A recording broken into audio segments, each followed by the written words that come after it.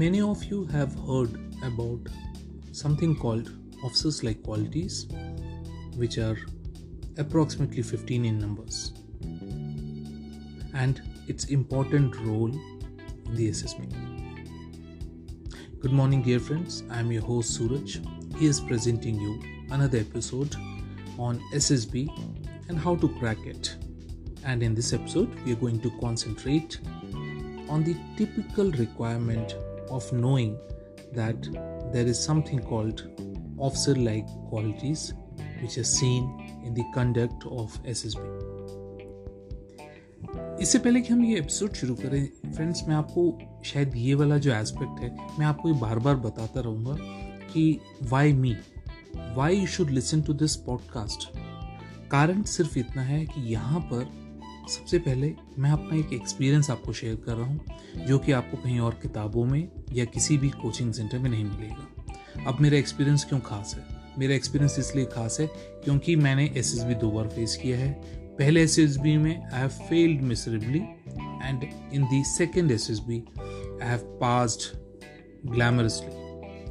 अब मैं failed miserably और पास ग्लैमरसली क्यों हुआ ये आपको मैं और आगे आने वाले एपिसोड्स में डिफाइन करूंगा, but as of now suffice to know that these are the criteria on which I am feeling confident that I should have started this podcast for the benefit of you all. मैं आपको एक और चीज़ बताना चाहूँगा कि जब मैंने SSB की तैयारी की थी हमारे पास भी गाइडलाइंस के हिसाब से या कोचिंग के हिसाब से 2 ऑप्शंस अवेलेबल थे उस समय जबलपुर में। एक था एक traditional conventional coaching centre which used to follow a very conventional path in training and guiding the probable SSB candidates, and one option was where a retired army officer who was part of this entire SSB mechanism used to just call all the interested students at his home, and 10 दिन के करीब ये उनके घर में ये session चलता था 1-1 घंटे का, एंड वेरी कैजुअली एक एक चीज को थ्रेडबेयर वो डिस्कस करते थे। सो ये वाला जो सेकंड एस्पेक्ट था, हालांकि 10 दिन का था, मुझे बहुत ज़्यादा बेनिफिशियल रखा। सो कहीं ना कहीं उसी गाइडलाइंस और उस कंस्ट्रक्ट को बेसिक गाइडलाइंस के तौर पे मैं अपने इस एपिसोड को और आने वाले एपिसोड्स को भी डेडिकेट करता हुआ आगे चल रहा हूँ, because I felt that worked on me and many others. And वहाँ पे जो डिस्कशन हुई उनके जो एस्पेक्ट्स हैं प्लस माय एक्सपीरियंस उन्हीं को मैं आगे बढ़ाऊंगा। अब चलते हैं कि जैसे आपका कॉल लेटर आ गया एसएसबी में और आपके पास अभी टाइम है जब तक आप एसएसबी के गेट पे नहीं खड़े, इस बीच आपको क्या करना चाहिए? सबसे पहले तो किसी भी एसएसबी या किसी भी कोचिंग सेंटर को आंख मूंद कर जो भी वो बोलें उसको फॉलो मत कीजिए।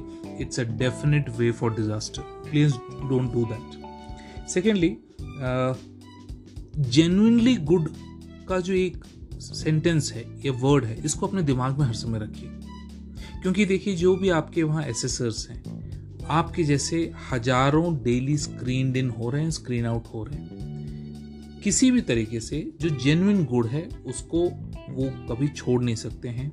अगर किसी बंदे में जेन्युइन गुड वाला फैक्टर है it will continue to be there. Secondly, समझिए इस बात की कि there are no shortcuts.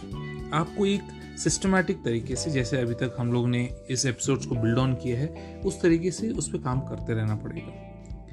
Thirdly, general awareness किसी भी चीज के बारे में होना एक अलग बात है, और स्टैटिस्टिक्स और डेटा लेके घूमना एक अलग बात है। कोई भी एसेसर भारतीय सेना में जब आपको इंडक्ट करने के लिए कोशिश कर रहा है वो आपको ये नहीं चाहेगा कि आप बताएं कि 1948 में क्या हुआ था, भारत की जनसंख्या इतनी थी, टेम्परेचर इतना दशमलव इतना था। All these things are not interested. People are interested whether you are a person who is generally aware. And इसके अलावा ये भी बहुत जरूरी है कि हर चीज पे, हर मुद्दे पे जो आज हमारे देश में चल रहा है उस पे आपकी क्या राय है।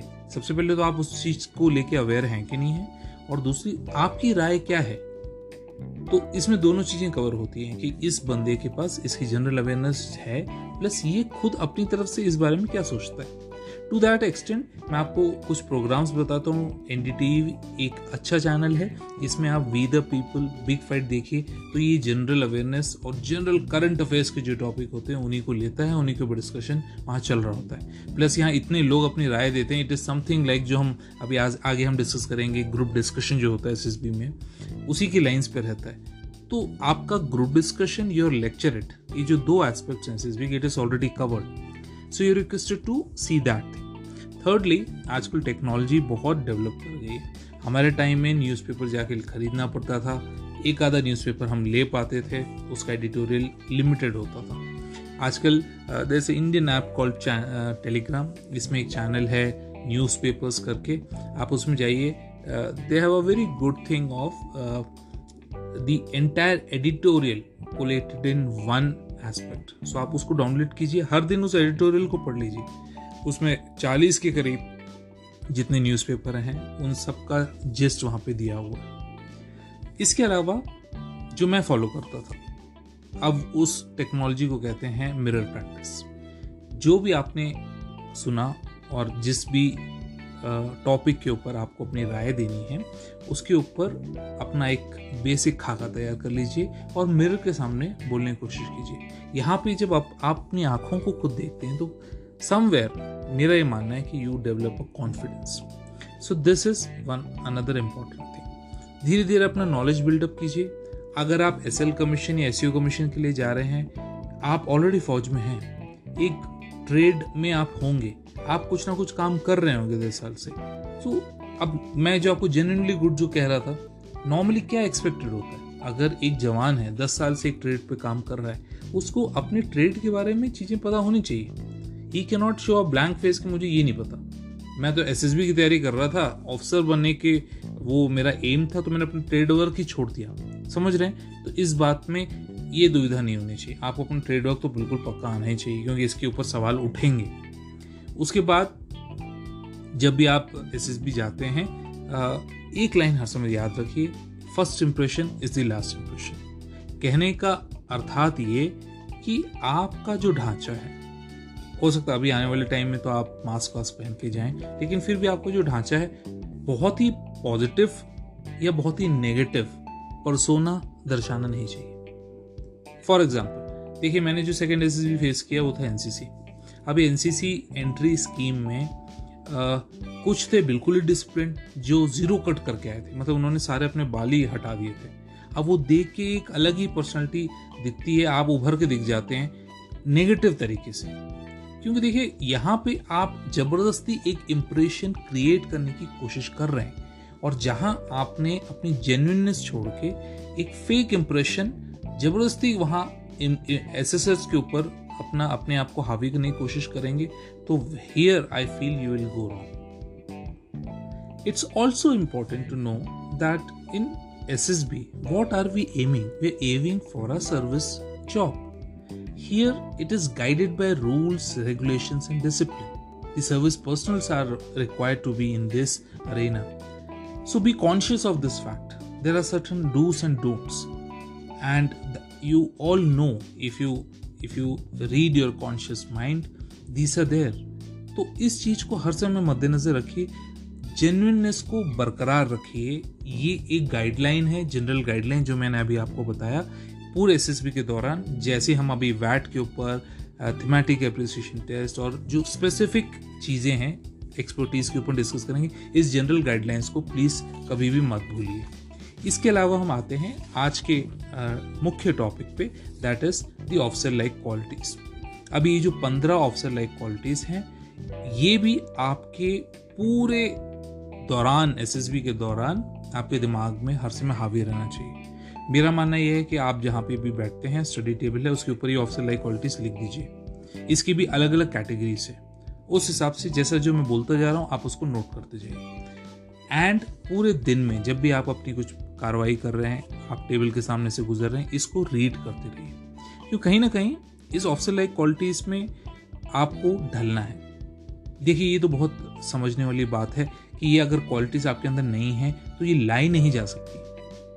बट ये क्वालिटीज हम सब में कहीं ना कहीं होती है, और अगर है और हमने उनको उभारा नहीं तो हम गलत कर रहे हैं। तो मेरा यहाँ पे एम यहाँ है कि ये ऑफिसर लाइक क्वालिटीज को आप अपने मद्देनजर रखिए, इनको होन कीजिए, इनको और स्क्रूटनाइज कीजिए, ताकि कहीं ना कहीं आपके एक्शन में ये चीज उभर के आए। सो जानना जरूरी है कि what are this officer like qualities. Now officer like qualities को will further divide into subparts.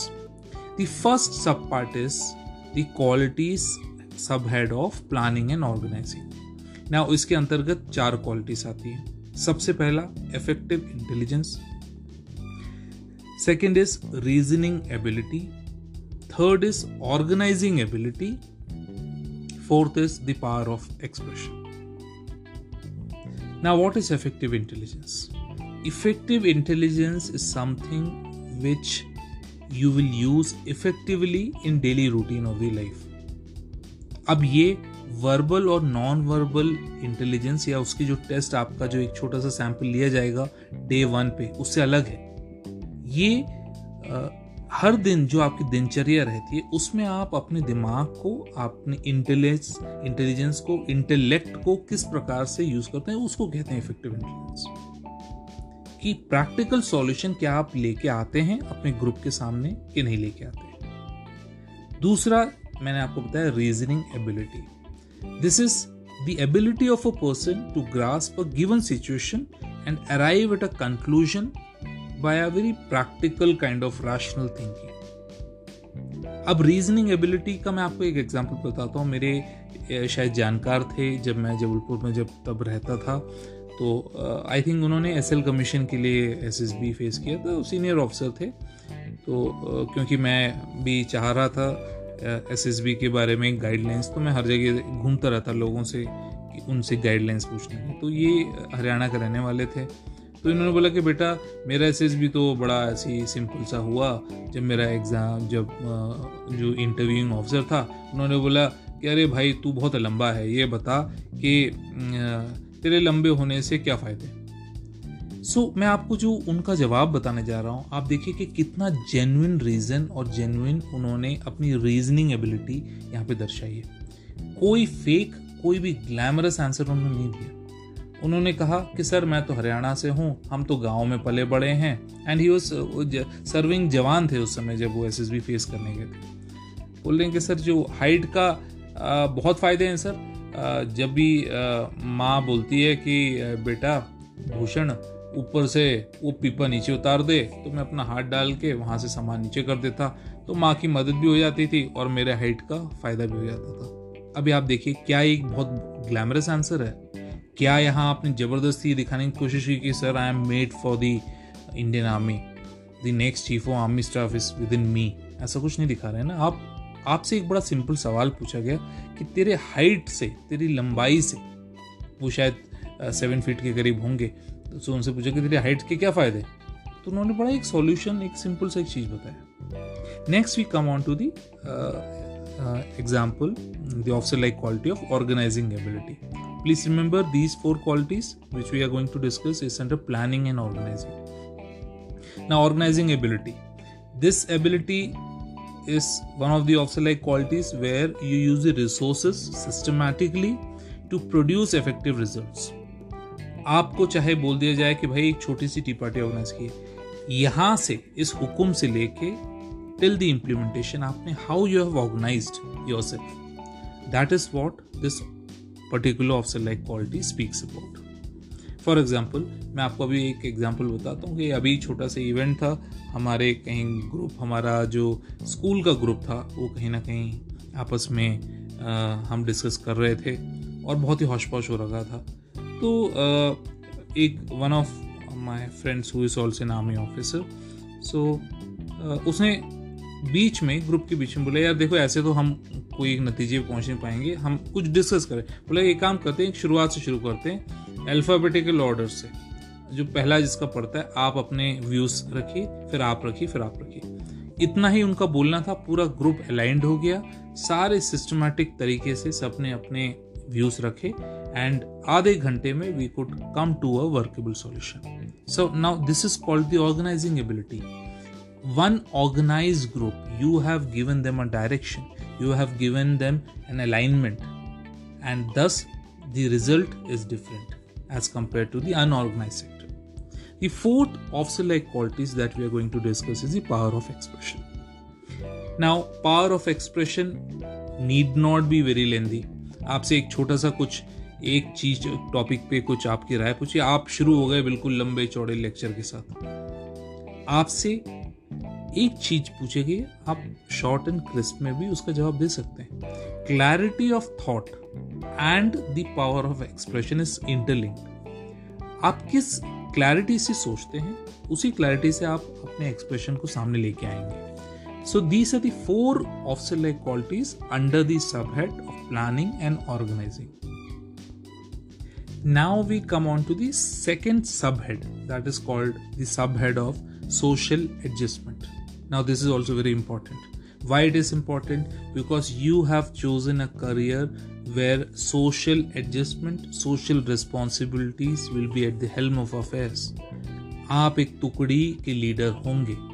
आपको social etiquette, social adjustment, social behaviour, social mannerism, it has to be there in you. So to that extent, there are 3 qualities in this particular subhead. The first quality is social adaptability. Now what is social adaptability? It is the ability of a person to adapt himself to the present and the given social environment in and around and adjust well with the persons and social groups. यहाँ पर जो assessor है आपकी adaptability देख रहा है। आपके group में आप कैसे हैं ये आप निर्णय ले सकते हैं, आपके ग्रुप में बाकी कैसे हैं उसका निर्णय आप नहीं ले सकते। बट आपके ग्रुप में हो सकता है एक बहुत ही एग्रेसिव बंदा हो, एक बहुत ही सटल बंदा हो।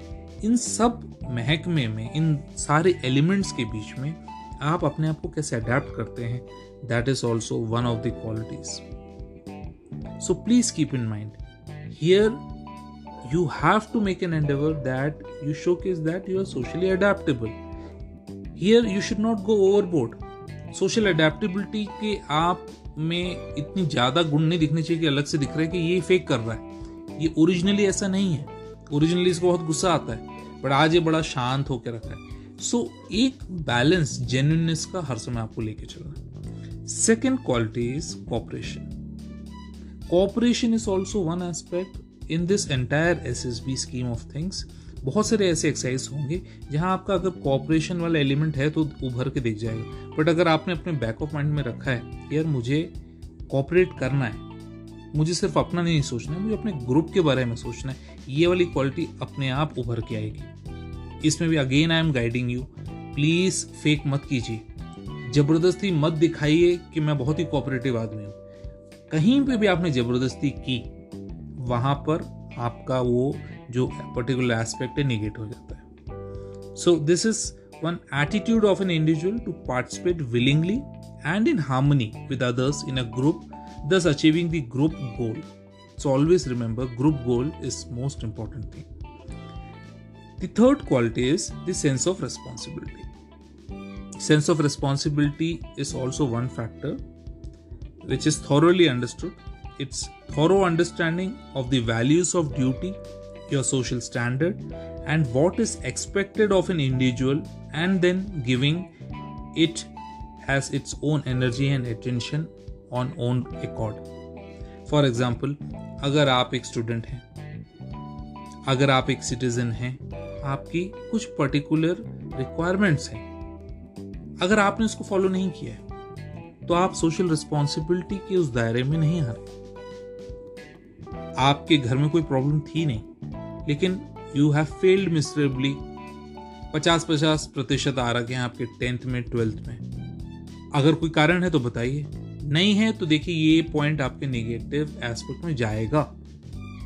ये हो सकता है कि सर मैं गांव का पढ़ा हूँ, हिंदी मीडियम का पढ़ा हूँ, टीचर्स की क्वालिटीज इतनी अच्छी नहीं होती थी, गांव में इंफ्रास्ट्रक्चर इतना अच्छा नहीं होता था, टाइमली स्टूडेंट्स आते नहीं थे, फैसिलिटीज इतनी एक्सटेंड नहीं होती थी गवर्नमेंट की। टू दिस एक्सटेंट मैंने बहुत स्ट्रगल किया, बट मैं इतने प्रतिशत मार्क्स ही लेके आया। तो समझिए, हर चीज का आपसे सवाल पूछा जाएगा, उसका जवाब आपके दिमाग में, जहन में होना चाहिए पहले से। Next subhead is called the social effectiveness. Under these we have 5 qualities. Now these 5 qualities are an outcome of the dynamic interaction of the above 2 factors. जो हमने ऊपर डिस्कस किए हैं उसके दोनों फैक्टर्स का कहीं ना कहीं ये मिश्रण है। इस ग्रुप में सबसे पहले क्वालिटीज हम डिस्कस करेंगे इनिशिएटिव का एक बहुत अच्छा एग्जाम्पल है। अगर एक छोटा सा एक ट्रैकिंग का ग्रुप एक पहाड़ों में निकला हुआ है और वहां पे एक वाई जंक्शन आता है, आधी टुकड़ी बाएं चली जाती है, आधी टुकड़ी दाहिने चली जाती है। किसके कहने पे वो ग्रुप 2 भागों में बढ़ गया? कौन था वो लीडर जिसके कहने पे वो टुकड़ी बाएं को चली गई या दाहिने को चली गई? That is called initiative. So as a natural leader you are expected to take initiative. आप ग्रुप में चुपचाप नहीं खड़े रह सकते हैं कि नहीं उसको करने दो। यस, इनिशिएटिव जब आप लेते हैं, हो सकता है चीजें कुछ डिसीजन सही हो या गलत हो, लेकिन इनिशिएटिव लेना बहुत जरूरी है। Second quality is self confidence.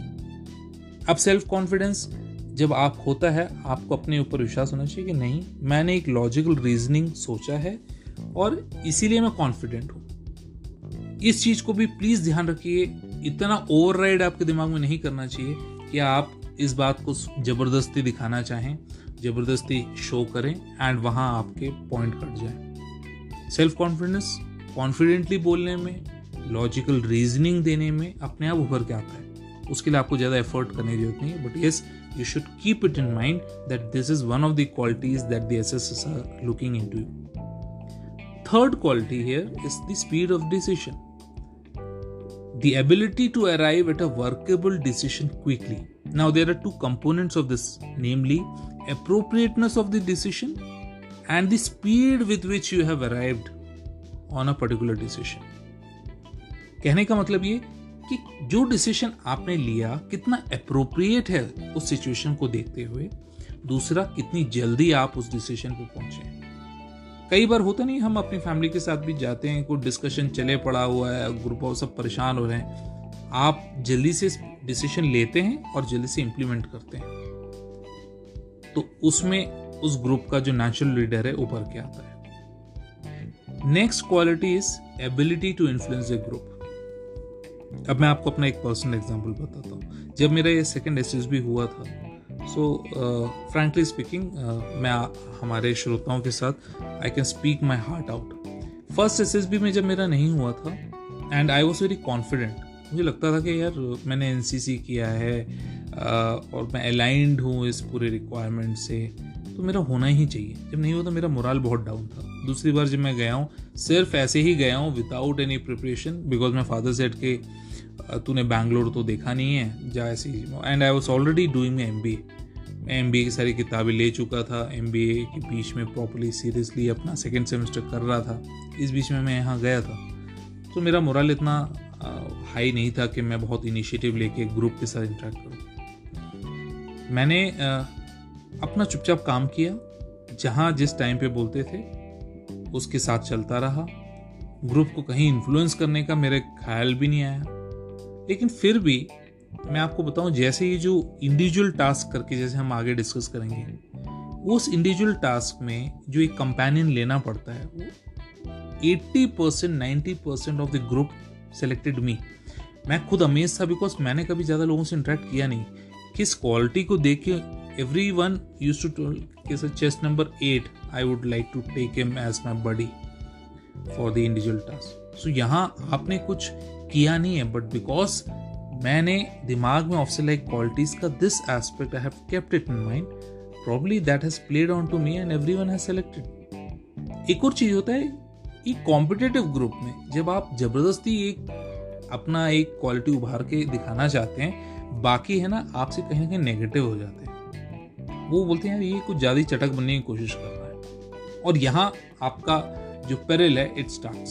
So वो मत कीजिए। अपने अंदर एक स्मार्टनेस, एक ऑरा मेंटेन करके रहिए, लोग अपने आप अट्रैक्ट होंगे अपनी तरफ से। Next quality is liveliness. इसका भी मैं आपको एक बहुत अच्छा उदाहरण देता हूँ। जब अब एसएसबी जब होता है तो आप अलग अलग ग्रुप्स के साथ इंटरेक्ट करते हैं। अच्छा, ये अभी एसएसबी फेस करके आ रहा है, तो ऐसी एक एसएसबी के दौरान एक एसएल कमीशन या एसईओ कमीशन का ग्रुप था, जो अंकल थे मेरे, आर्मी में जवान थे या हवलदार एनसीओ रैंक में थे, वो गए थे। तो वो जब आए तो मैंने माय फादर टोल्ड कि उनसे मिलो, वो एसएसबी फेस करके आए हैं, उनसे फीडबैक पूछो। मैंने बोला अंकल कितने हुए आपके ग्रुप में? तो बोले यार हमारे ग्रुप में तो 2 ही हुए, एक वो फलाना था और दूसरा एक नॉर्थ ईस्ट का था। एंड पता नहीं वो नॉर्थ ईस्ट वाला हमें तो कुछ नहीं था, समझ नहीं आया। सारा ग्रुप के टाइम अपना हंसता खेलता रहता था, सबसे मेल जोल बना के रखा था, नेचुरली खुश रहता था, उसका एक हो गया। So we always surprised. तो यहाँ से मैंने इस एस्पेक्ट को दिमाग में रखा कि वो नॉर्थ ईस्ट का जो भी बंदा है बिल्कुल हैप्पी गो लकी टाइप होगा, सबको खुश रख रहा होगा, सबके साथ लाइवली तरीके से इंटरेक्ट कर रहा होगा, जेन्युइन तरीके से अपनी चीज़ें शेयर कर रहा होगा, अपने पिटफॉल्स बता रहा होगा। कहीं ना कहीं ग्रुप ने उसको एक्सेप्ट कर लिया। और कहीं ना कहीं आप बहुत ही एग्रेसिव, बड़े अलाइन, चुपचाप रहते हैं तो ग्रुप आपको एक्सेप्ट नहीं करता है। So it is very important that you are lively in the group, you are happy. Humor is also a very important factor in this. अपना humor element को intact रखिए. Now we come to the 4th subhead, that is called the dynamic subhead. Under this we have the 3 qualities associated. These are associated with the limbs or the coordination between the mind and the body. Another personal example I would like to quote here. I was a very studious student. मैंने शायद कई लोगों को मैं अपना example देता रहता हूँ कि 6वीं कक्षा के बाद मैंने तो अपनी गली में पिट्ठू भी नहीं खेला है। उतना नॉन एथलेटिक बंदा था। स्पोर्ट्स से मेरा दूर दूर तक नाता नहीं था। दौड़ना, सुबह उठ के कहीं जाना, खेलना कूदना, ये मेरी किताब में था ही नहीं। मैं I was a creative person. I used to create things, I used to study, sincere student, that kind. Now when I faced SSB, yes, there were some physical issues, physical aspects, physical attributes which they were looking, but इतने ज़्यादा नहीं थे कि मुझे बहुत बड़ा एक कपिल देव बन के तैयारी करके वहाँ जाने की ज़रूरत पड़ती। तो this gives hopes to many of you who are not that athletic, who are not into hardcore sports, but then that physical attributes is one thing which is very minimal.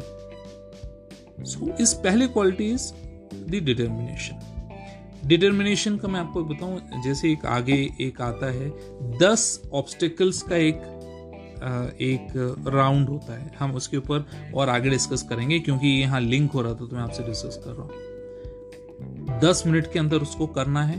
कौन कितनी जल्दी करता है उसके अपने पॉइंट्स हैं, कौन जितने बाद में करता है उसके अपने पेनल्टी है। तो यहाँ कहीं ना कहीं आपके डिटर्मिनेशन फैक्टर को they will test. So this particular quality is the ability to put in sustained efforts to achieve objective in spite of whatever obstacles and setbacks you have. Here, the assessors see whether you are focused, you are able to concentrate on the task, and you're continuously working towards achieving the group goal or your individual goal. Second quality is the courage. Now, this particular quality is the ability to appreciate and take purposive risk. अगर मैं इसको link करूं उस एक obstacle के साथ, वो 10 obstacle होते हैं, कई बार ऐसे थोड़े लंबे से झूले हैं, कहीं रस्सा लगा हुआ है, थोड़ा बहुत करेज तो चाहिए। अगर आप बिल्कुल भी सोचें कि मैं तो नॉन एथलेटिक था और आपके अंदर करेज नहीं है, आपको इस चीज को टैकल करने में थोड़ी दिक्कत आएगी। जो एसएल कमीशन, जो एसईओ कमीशन के एसएसबी के लिए जा रहे हैं वो तो ऑलरेडी जवान है, बेसिक मिलिट्री ट्रेनिंग अंडरगो, उसको ये सब प्रॉब्लम फेस नहीं होगा अगर मैं लिंक करूँ तो। लेकिन for a student who is out from his graduation, आज पहली बार वो अचानक वो मिलिट्री ऑब्स्टिकल के सामने खड़ा है, चोट ज़्यादा नहीं लगेगी अगर आप गिर भी जाते हैं, लेकिन करेज कहीं ना कहीं यहाँ आपका टेस्ट हो जाता है। So here it is seen that you are not one person who is taking rash decisions. It is very important that you take calculated risk whenever it is required. And lastly, the last quality is the stamina. यही के साथ मैं आपको लिख करूंगा, इस पूरे course में वो 10 मिनट में जब आप ये सारे 10 ऑब्स्टिकल करते हैं, आपकी स्टेमिना कहीं ना कहीं टेस्ट हो जाती है. This is the capacity to withstand protracted physical and mental strain. It is both the physical and the mental endurance. जब ये चल रहा है, एसएसएस भी आपको देख रहे हैं, आपको एक गाइडलाइंस भी दिया हुआ है। सो कहीं ना कहीं ये चीज उभर के आ जाती है। So friends, this episode is very important because this will be the backdrop on which further episodes will dwell upon. So इन ऑफिसर लाइक क्वालिटीज को, जैसे मैंने आपको बताया, इसी सब पार्ट में लिख के अपना एक छोटा सा एक कागज बना के स्टडी टेबल के ऊपर लगा लीजिए। आते हुए चलते हुए देखिए, एनालाइज कीजिए। कहीं ना कहीं मेरा पूरा विश्वास है कि आप अलाइन हो जाएंगे। So until we meet for the next episodes, here's Suraj signing off, your host for this episode. Keep on concentrated work and keep on the conviction that we will clear. Jai Hind, Jai Bharat.